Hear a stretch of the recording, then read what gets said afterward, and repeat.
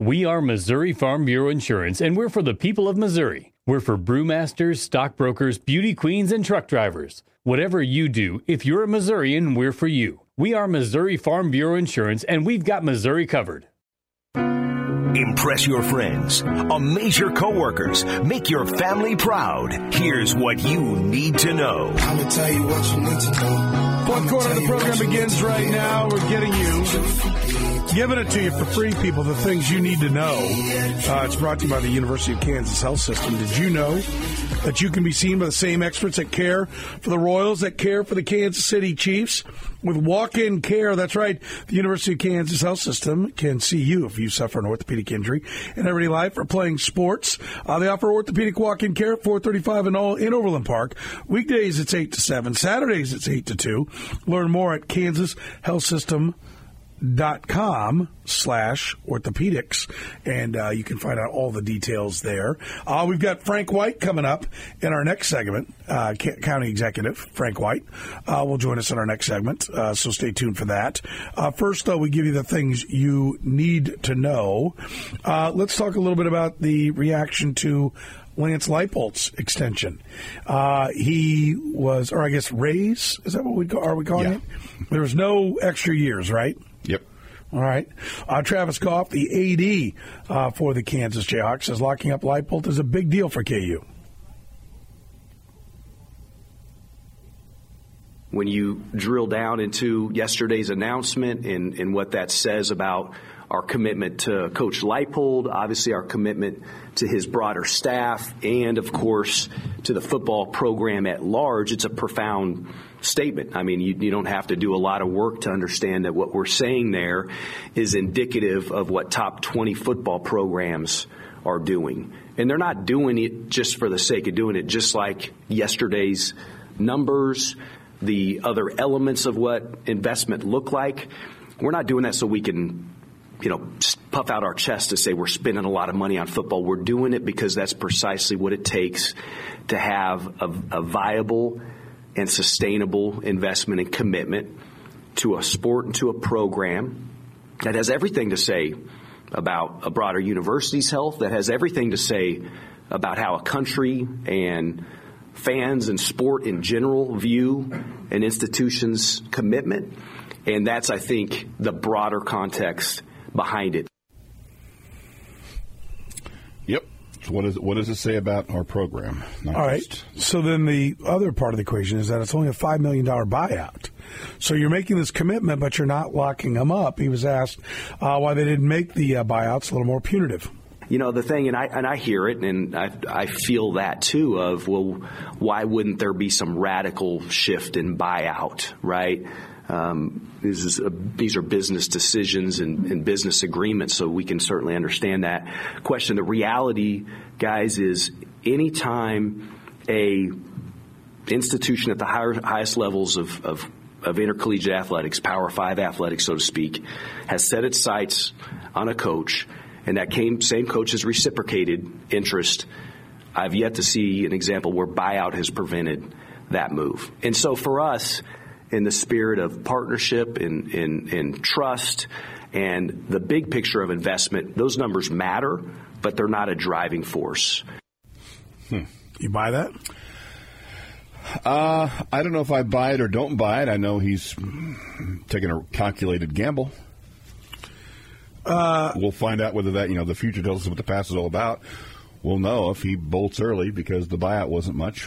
Well, I think there's a couple things at work here. I'd worry more about the buyout if he didn't hire Lance Leipold, but he hired him. Good point. And so, generally speaking, that is a good relationship. The coach working for the AD that hired him. So I would worry more about that if again, he inherited this coach. But I would think that the working relationship is probably pretty good between these two. I think there's some truth in what he says. I mean, I don't think it's the only part of the equation. But if Alabama wants to come get him, the difference between five and you all right? I'm good. Okay, I'm not actually all right, but I'll make it. Yeah, we're thinking the big guy playing hurt the last couple of days. World's longest chest cold. 5 to 8 million. What's the difference? $10 million. Like what scares Alabama away from coming and getting your guy? Nothing. I would say that, $5 million, $7 million, maybe there's a difference. 5 and 7 scaring away Arizona. Yeah. Scaring away Washington. Yeah, there's a few people who would back away from that. Yeah. So I hear what he's saying. What I think if you're a Kansas fan, you hope is he's like, look, there's 6 jobs I'll leave for. And I do think to a degree, Wisconsin and Nebraska have come open last year. Now, he'd only had the first year of real success. He looked good in the first, looked improved in the first year, but had real success and went to a bowl game last year. And neither Wisconsin nor Nebraska did he end up at. And the buyout would have been less and would have been easier to get to. Those would have been the jobs I think you would have been the most afraid of based upon his background. Either, one, they didn't call, and he's like, well, screw those guys. Or he doesn't really want to go there. And maybe it's like, look, Georgia, USC, Alabama, Texas, Michigan, Ohio State, these are the schools. If they call, I'm going to want to go. And otherwise, I'm here. And I think if you've got a handshake agreement between 2 adults, 2 guys that are good to their word, then, I don't know that the buyout, I get where Travis Goff's coming from. I also think it says, to me, it says, one, I agree with everything you said, but also, one, Leipold has a smart agent who understands his client has the leverage in this situation, but also Kansas has a smart AD who probably also understands Leipold has the leverage in this situation and isn't going to just he's going to understand, look, the ideal situation is this guy's never going to leave, but he understands the position he's in. He's not going to quibble over basic, what amounts to details, important details, but details anyway. He's going to say, I want to keep this guy. What does it take? Okay, here it is. I think they both understand where they're negotiating from. And I'm sure, listen, I think Lance Leipold could have been asking for $8 or $9 million. I was like, well, we think that's a little steep. Well, I don't want a buyout. Well, I'll give you the lower buyout, but the number 7. Part of the negotiation. I'll give you, it's all part of the negotiation. And I think I think one of the things that Travis Goff has clearly done is Lance Leipold and him are happy working together. And I don't think you want to win in a negotiation. Right. Because if you win, then you've upset the coach. Mm-hmm. And then if he has a big year, then he's coming back going, okay, I'm winning this year.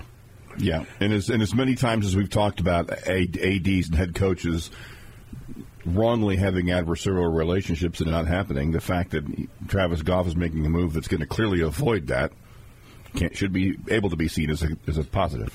Lance Leipold says the deal and raising the bar for his assistants is huge for this program.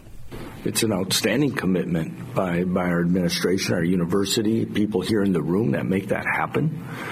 And it shows that, this department and university are serious about our football program.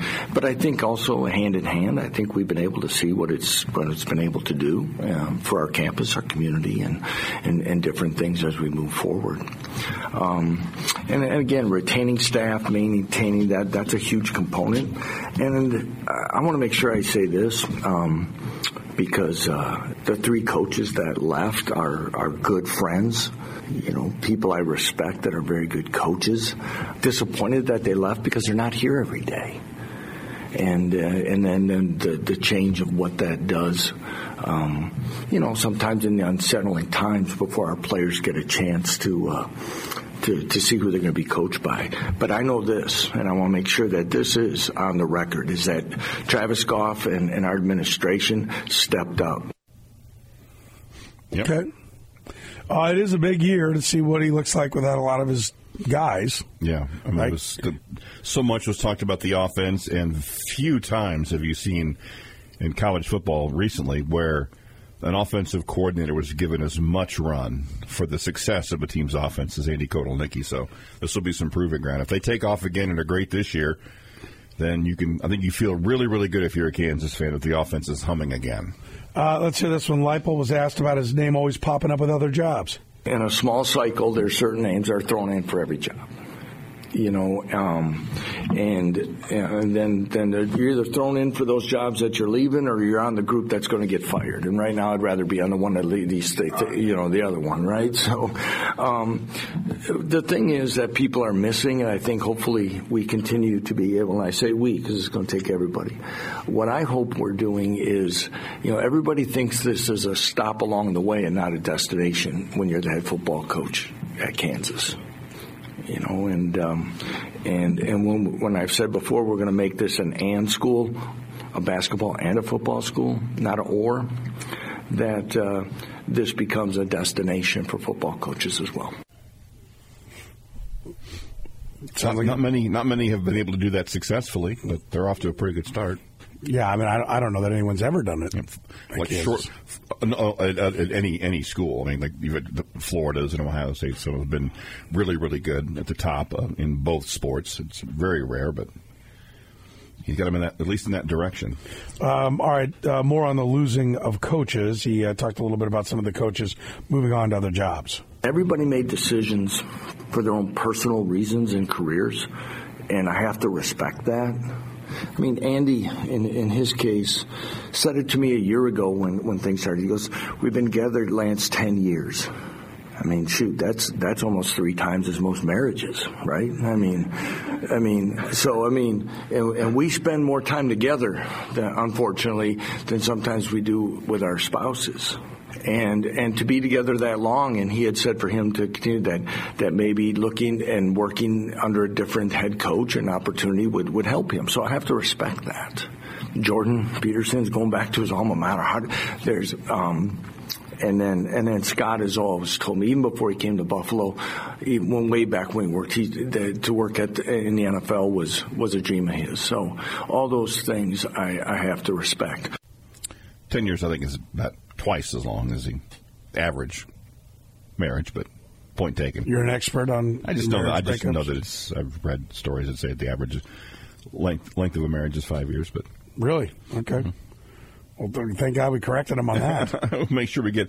Well, one thing that's cool about the 3 coaches, that not only the 3 coaches in this area, clearly talented and winning coaches, they all 3 of them have very distinctive sounds. You know right away who it is when any one of these 3 coaches is talking. It's just a stylistic point.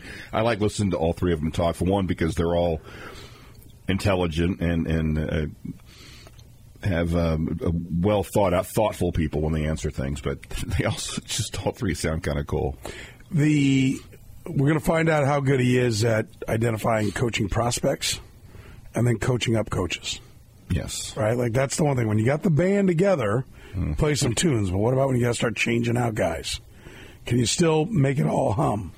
And we're going to find out because he's pretty much had this crew with him all along. So Drinkwitz, particularly on the defensive side, he went through guys right and left. He had no one stuck around, and now he seemed to find one guy, and then Blake Baker's off, and he's got to find a second successful defensive coordinator. But Lance Leipold's got to do it on both sides. Yeah, I mean, he's got a lot of work to do, and this will be a big challenge for him. All right, one more. This is Travis Goff, the AD at Kansas. They're not going to be playing at their traditional stadium because it's under renovation. It's basically been knocked down. Goff says people have been on board with playing the 24 games in KC. Overwhelmingly positive. I mean, we've had enough socialization of that to know it was going to be positively received. But I don't have any hesitancy to say that I'm not shocked necessarily, but I've been surprised by just how, frankly, almost unanimous the reaction has been in support of the decisions to play at Children's Mercy and at Arrowhead.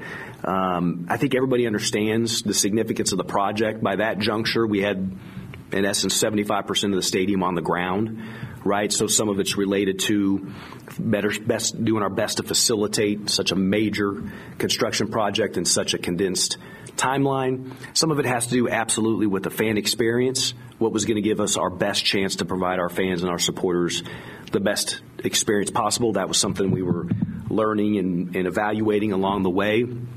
And then, of course, like everything, some of it has to do with what's the best experience for the young men in the program.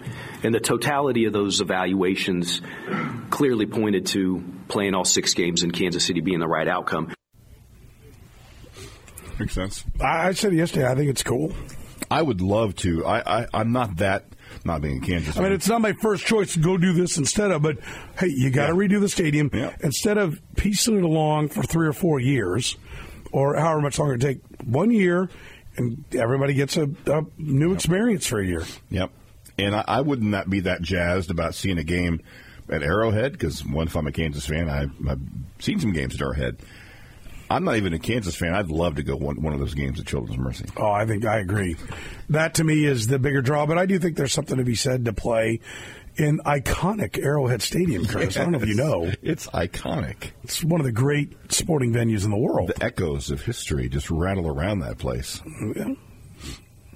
I'm interested. I know part of his job is selling things, but I'm interested in what he means by positive, because the general reaction I've seen is the necessary best option for a worthy sacrifice for something long term, that being the new stadium. I don't see a lot of people going, this is great.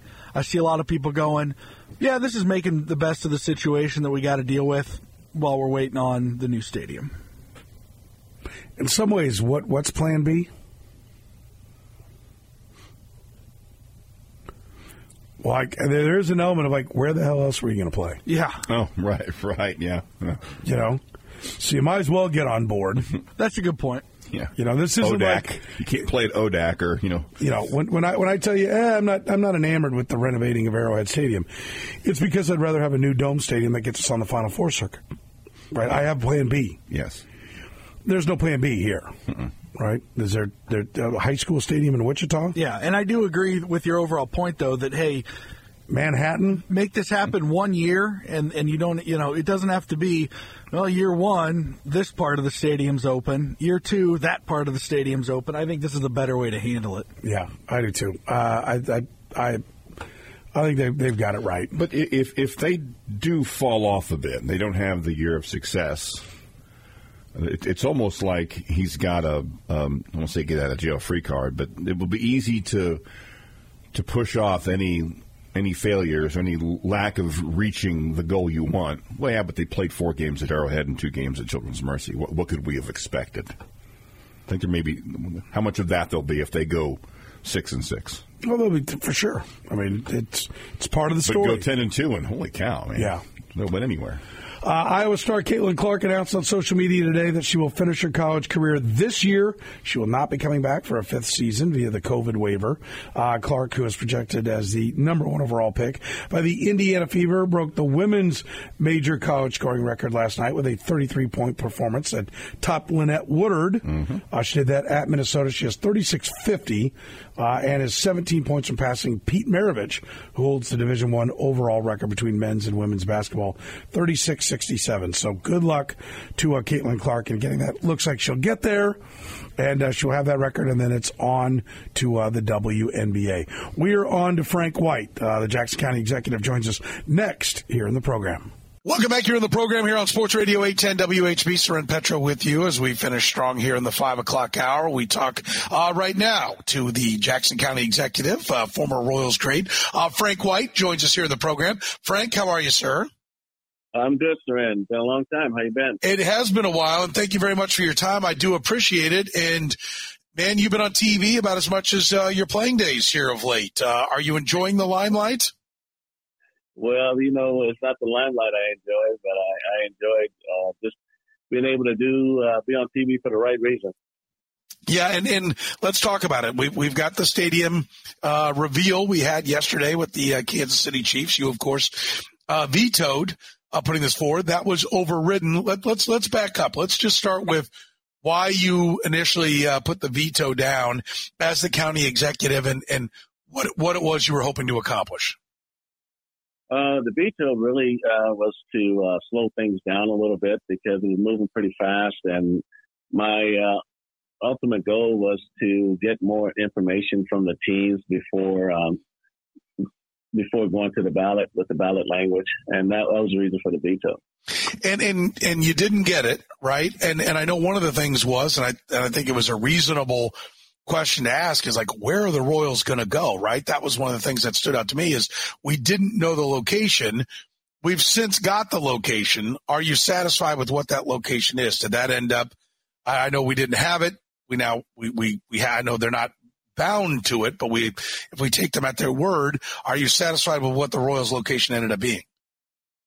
Well, like you said earlier, we had no idea where it was going to go, and I think that it's really kind of up to the teams where they want to put their stadium. I think my main concern was that the lease agreement with the two teams was going to be a better deal for the taxpayer themselves.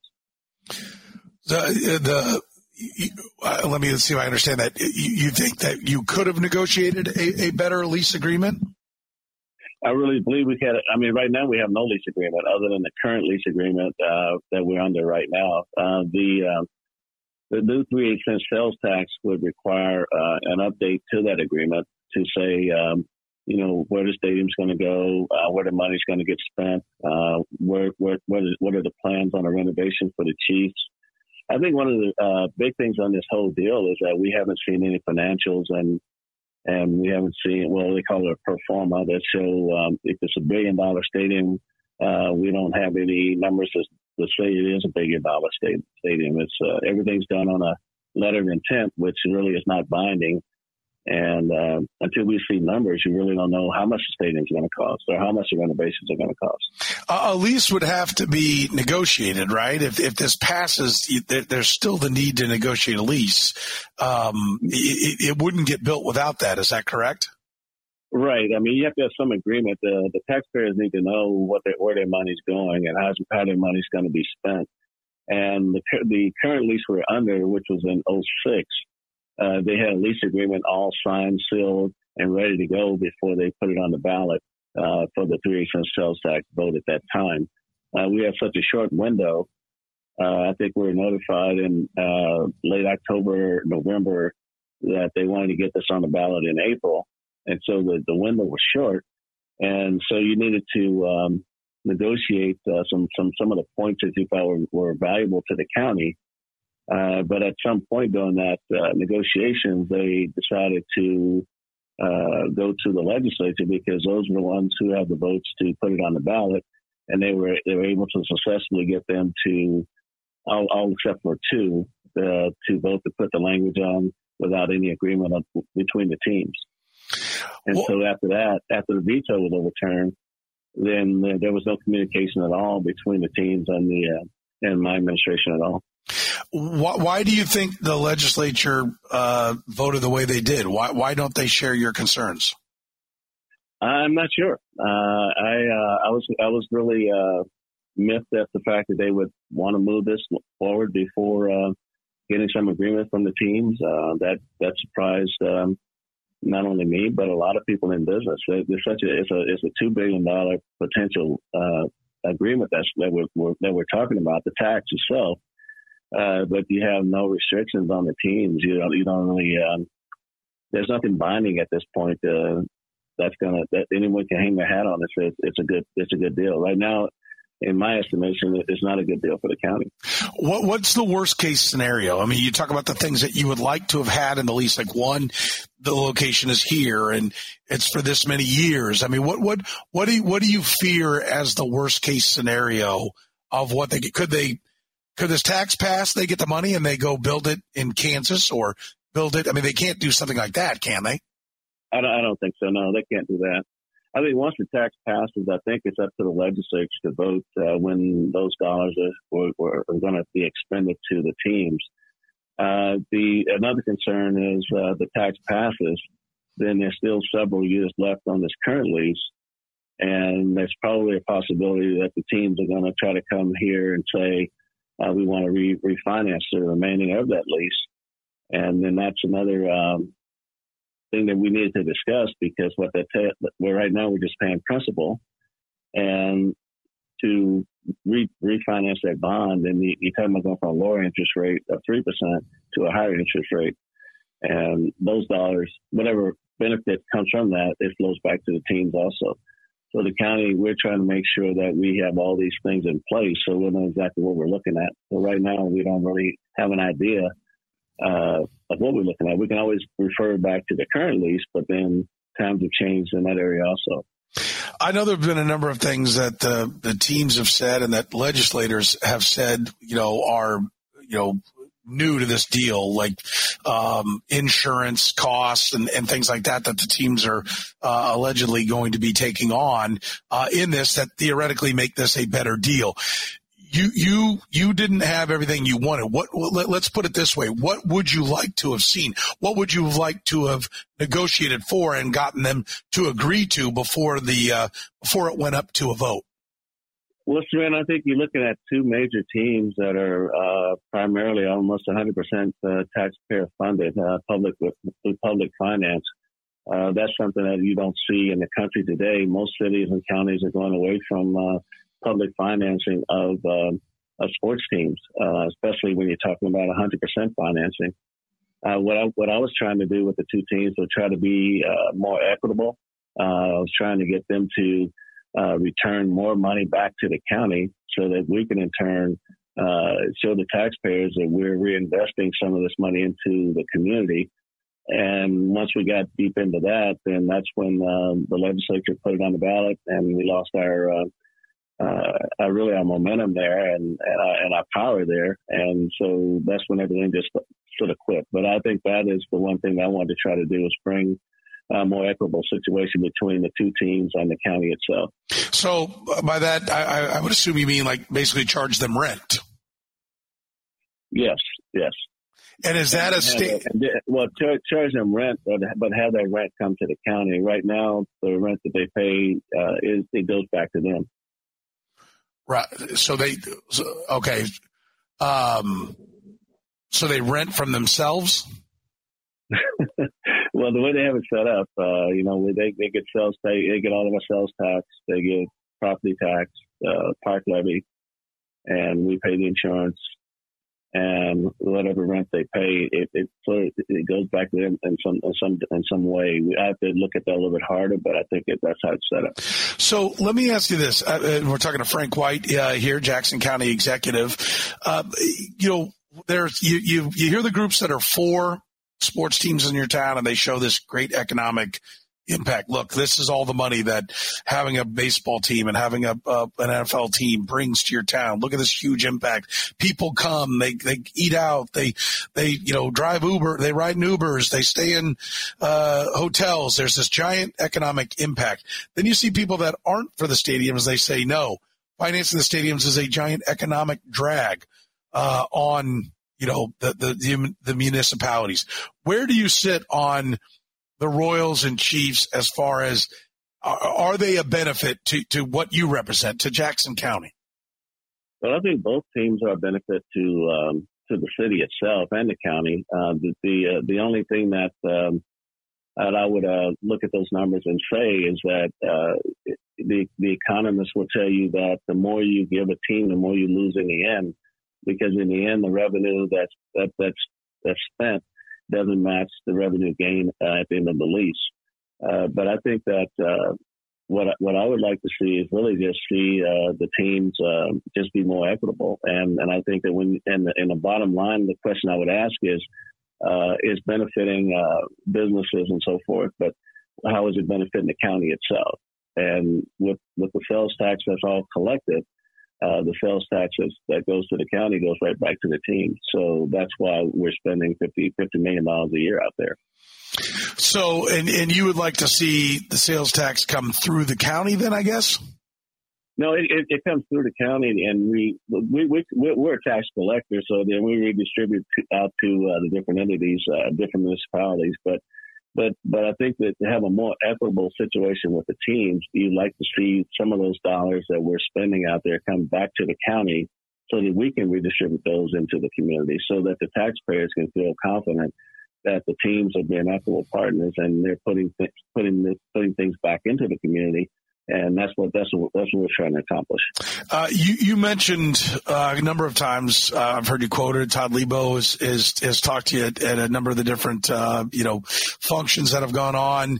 That why are we in such a hurry? There's still 7 more years on this lease. And I get that. They can't go anywhere for 7 years. They're obligated to a lease.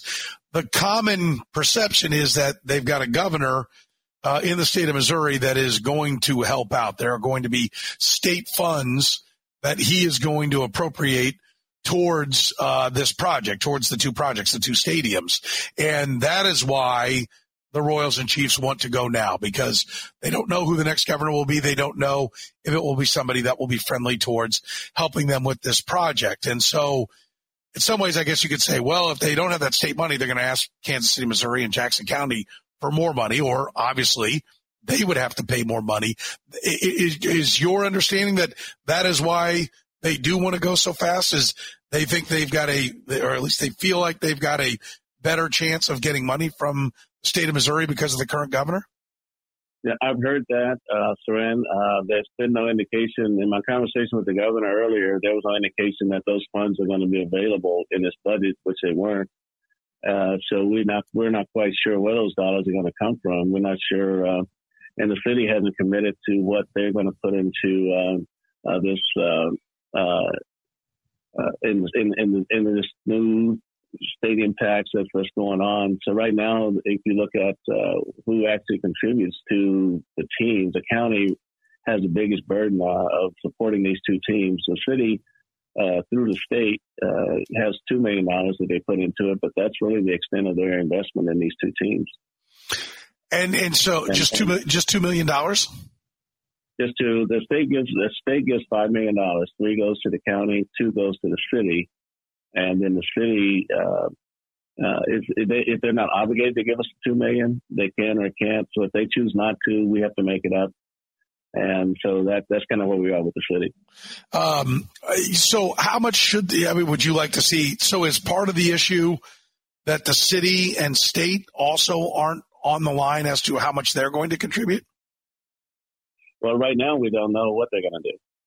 We don't know what the level of investment is from the state or from the city itself. But so there's a lot of money that's still needed for this project, and we just don't know what the other entities' level of involvement is at this point. I think the number $300 million was thrown around about what the private investment would be on the Chiefs. We've heard the Royals talk about a $2 million project that would have, I think, upwards of $1 billion to $1.5 billion in private money. That doesn't necessarily mean that it's coming from John Sherman's pocket or Clark Hunt's pocket. But what would you like to see? What do you think is an equitable split with how much the team should pay? Well, I was in our negotiations. We were asking $20-25 million from the two teams together. And they have that $25 million to start being paid in 2025 and not wait till 2031. So you wanted the teams to pay the county $25 million each or $25 million total? Total. $25 million total and start paying it. And that comes from a different way. We showed them how we would get those back. So it wouldn't just be just a big cash payment in terms of tax dollars. It would come from things like parking and concerts and things like that. So we lined it up for those guys, but they. I don't think it went over very well, but I think it never hurts to negotiate, and I think that those are the things that we weren't allowed to do when the legislature put the ballot language on the ballot. That just sort of shut things down at that point. And so will you have an opportunity to negotiate after it's passed? Okay, they're going to get this much money. They're going to extend the tax, which I know you called it a new tax, which I certainly understand the logic behind. I see both sides. Well, it's not a new tax. We're just extending the current one, so no one's paying anything extra. Yes, but it was set to expire. So there's. Well, Sean, the thing that I'm saying about the new, it is a new tax. It's 3/8 cents, but it's still a new tax. The current tax only works if the two teams stay in the same locale. If you split those two teams under the current 3/8 cents sales tax, the way it was bonded, then it wouldn't work. So that's why they have to go with a new parks tax that they could be separate and still benefit from a 3/8 cents sales tax. And how long, were you looking to have them committed? And do we know how long each team is willing to commit once they get this money? Well, in our negotiations, the Royals were asking for 40 years, which I thought was way too long. under this current agreement, I'm spending $50 million a year. I think it would be wouldn't be in the county's best interest to go 40 years on the lease when standard is 25 to 30. And so the Royals want 40. The Chiefs want 25. The Chiefs are in the 25-year range. Yes. Okay. And can that work? Because the old agreement was it was dollar for dollar, right? Every dollar the Royals got, the Chiefs got, and vice versa. Right on the 3 cents, yes.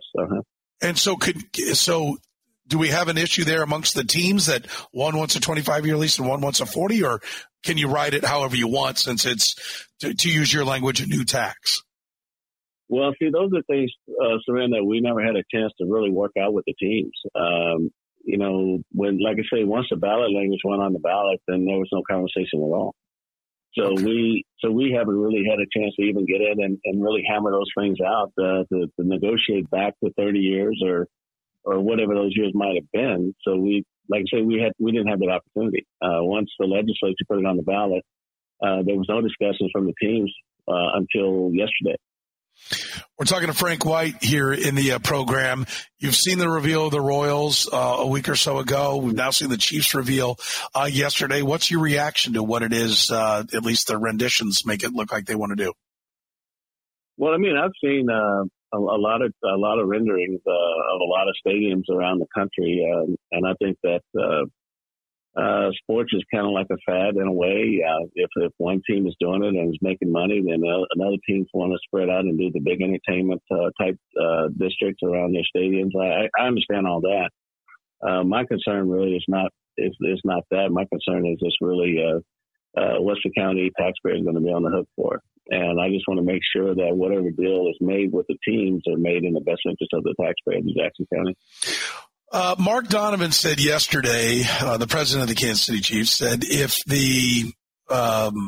this is not passed, the Chiefs will leave, right? He just left it open on that. He didn't say where they would go. Would it be just to Kansas? Would it be to north of the river, which we know was a discussion point at one time for the Kansas City Royals?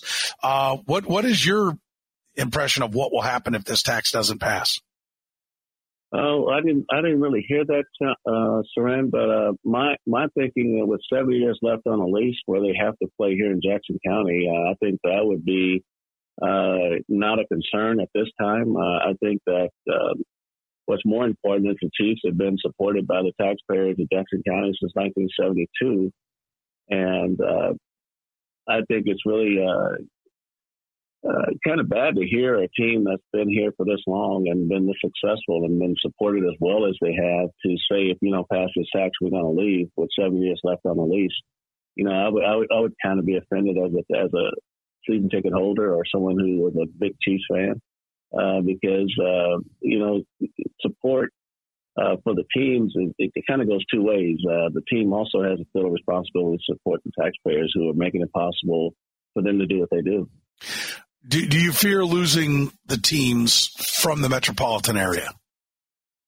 I don't fear it at this point. History says that when a team is entrenched in a city or community, as long as the Chiefs and the Royals have, that it's very seldom that they move. A lot of times when they say that they will leave, it's more to put fear in the people to make them vote in a positive direction. And since 1972, I think there's only been 2 baseball teams that are relocated. So teams don't move as often as you would think. But I think that Kansas City has shown that they're a good sports town. They support their teams, and I think that sometimes the ownership has a return that favor to the taxpayers because very rarely you see in a city where you have 2 major franchises that are pretty much 100% taxpayer funded. That is not, you're not going to find that pretty much anywhere else in sports. Have you, if they would leave, whether it's to another municipality, and I tend to agree with you, I don't think either ownership group has really been inclined to look around and go someplace else, but it could be to a different municipality, a different county here in the Kansas City metropolitan area. If they left, We know the Royals are talking about leaving that location but going to a different location downtown. But if they were to both leave Jackson County, or one of them, let's say if the Chiefs were to leave the Truman Sports Complex, what would be done with that land? What could be done? Well, right now we're really not concerned with that at all. But, it's no different than the Royals moving downtown. You still got to decide, what to do with that piece of ground that they're on, who's going to be responsible for tearing it down and so forth and so on. So it would probably be the same process. Okay. But if this doesn't pass, do you feel confident that you will have a chance again to sit and negotiate and try to come up with something that maybe is more palatable? Yeah, absolutely. I think that would be the right thing to do. But you think you would get that out? In other words, I'm basically asking: do you believe that what Mark Donovan said is true, or do you think that that's just perhaps maybe some saber rattling to try to get the vote passed? Well, I really can't get inside of his head, but I would say that whatever we can do on our end, we're willing to work with both teams to come to an equitable agreement that's going to be in the best interest of the taxpayers. We're talking to Frank White here in the program, Jackson County Executive. Time for my final four. Frank, 4 quickies. You just tell me the first thing that pops in your mind. I'll start you with this. Where are the Royals and Chiefs playing in 2032? Jackson County. Yep. Okay. Where do you keep your Gold Gloves? In my man cave. Yeah, that's awesome. I had 4 kids, so I actually gave 4 away to my kids so they can put them on their mantle, so they can be conversation pieces, because not a lot of people come and see what I have in my basement. Well, so if you ever get tired of having so many, feel free to let me know. I'll be happy to Okay. be happy to get a hold of one of those, for you. All right, tell me, what's the toughest pitcher you ever faced? Wow. A lot of people don't talk about Fergie Jenkins, but I think Fergie was tough because he had the good fastball, the good slider. He could change up very well. So those pitchers that have a great fastball that can add and subtract, those are the toughest ones. I thought Fergie Jenkins was one of the toughest ones. All right, and it does look like in some way, shape, or form, the end of Kauffman Stadium is over the horizon. What's your favorite Kauffman Stadium memory? Showing up there the first day. Yeah. I think really prior to that, in September of 72, I was in AA and I needed a job in the off season. So I went to work at the stadium. So I worked at stadiums from 72 September to April 73 when I went to spring training. And then I came back to play my first game there in June of 73. So those are all good memories there. Yeah, no doubt. I'm sure you've got many of them, for sure. Frank, thank you very much for spending some time with us, and hopefully when it's all said and done, everything works out for the best for everybody here. Yeah, we also do, sir. Thank you. I appreciate it very much. But first, the Joe's Kansas City Barbecue burnt end of the hour answer. In the last 60 years, how many SEC basketball teams have gone winless in a season in conference play? 60 years? 4. 1. Wow. Vanderbilt in 2019 went 0-18 to the only SEC team to go winless since 1954. Georgia Tech, Missouri, 3 games away from history. Wow. Bryce Drew, the coach that did that, who's now rocking and rolling with Grand Canyon. He had a bunch of injuries that year, and they ended up taking him out as the head coach at Vanderbilt. We've heard Gary Parrish talk about that a lot. Interesting. Joe's Kansas City Barbecue, joeskc.com. Put your order in right now. Send it anywhere in the country at joeskc.com. You can send the best barbecue in the world anywhere. Clients, always great. Sure, family, friends, obviously, but send it to clients as well. If you've got a client on your list, be a great way to let them know you appreciate their business. It's joeskc.com. To send the best barbecue in the world anywhere in the country. joeskc.com. Our thanks to Frank White joining us in our last segment. And a couple things there I'll point out. Appreciate the time. First of all, Frank joining us here to discuss his reaction to the Chiefs reveal and some of the comments from the Kansas City Chiefs. Mark Donovan said, if you don't support the Chiefs, if Jackson County doesn't support the Chiefs, then we'll have to go somewhere else. We pointed out yesterday that was a very open-ended answer, as in, well, somewhere else in the metro or somewhere else, around the country. I feel pretty comfortable. The Hunt family has never threatened leaving, nor has John Sherman. And John Sherman has always said he wanted to be here in Kansas City. So for me, that has been I don't see a big threat of them. Well, we're going to Oakland, I don't see that from either one of these teams. But I will say this: I mean, he handled it very well. Frank's an accomplished politician, and amongst other things. But I said, well, what would be the plan if they did leave? Well, we're not focused on that right now. I'm not going to press him into it, but okay, but what if it does happen? And so he seems to think, and I mentioned it, is it saber rattling when Mark Donovan says, well, if they don't pass this, we're leaving, right? He seems to think if they don't pass it, they'll be back at the negotiating table. Do you think he's right? I think this. I think it's puzzling to me. I've always thought, and Mark Donovan did say several years ago when he was at the NFL league meetings or owners meetings, and was asked by a Wall Street Journal reporter, well, would you go to Kansas? He said, well, we'd listen to anything. And that got a bunch of hubbub. And Clark immediately went out and said, our plan is Arrowhead Stadium in Jackson County only. And they put together a plan in Jackson County. Frank doesn't like the plan for all the reasons he stated here today. But Clark Hunt has been true to his word. But so I would wonder if I'm Frank White, am I overplaying my hand to think that they're always going to say just Jackson County? Or is this their best offer? And if we say no, then they open it up to Kansas. Because to me, you can get better offers from both sides if there's competition. Yeah. I never understood why John Sherman closed the door on Kansas when seemingly you could pit the two municipalities against each other, unless he's just a great guy. Right? And so that's the thing that I sit here wondering, is Frank White, is he just, absolutely certain that they're going to be back at the negotiating table, or is that overconfidence? And in an effort to get what he thinks is the best deal for Jackson County, is he going to overplay his hand and maybe open the door for them going across the state line?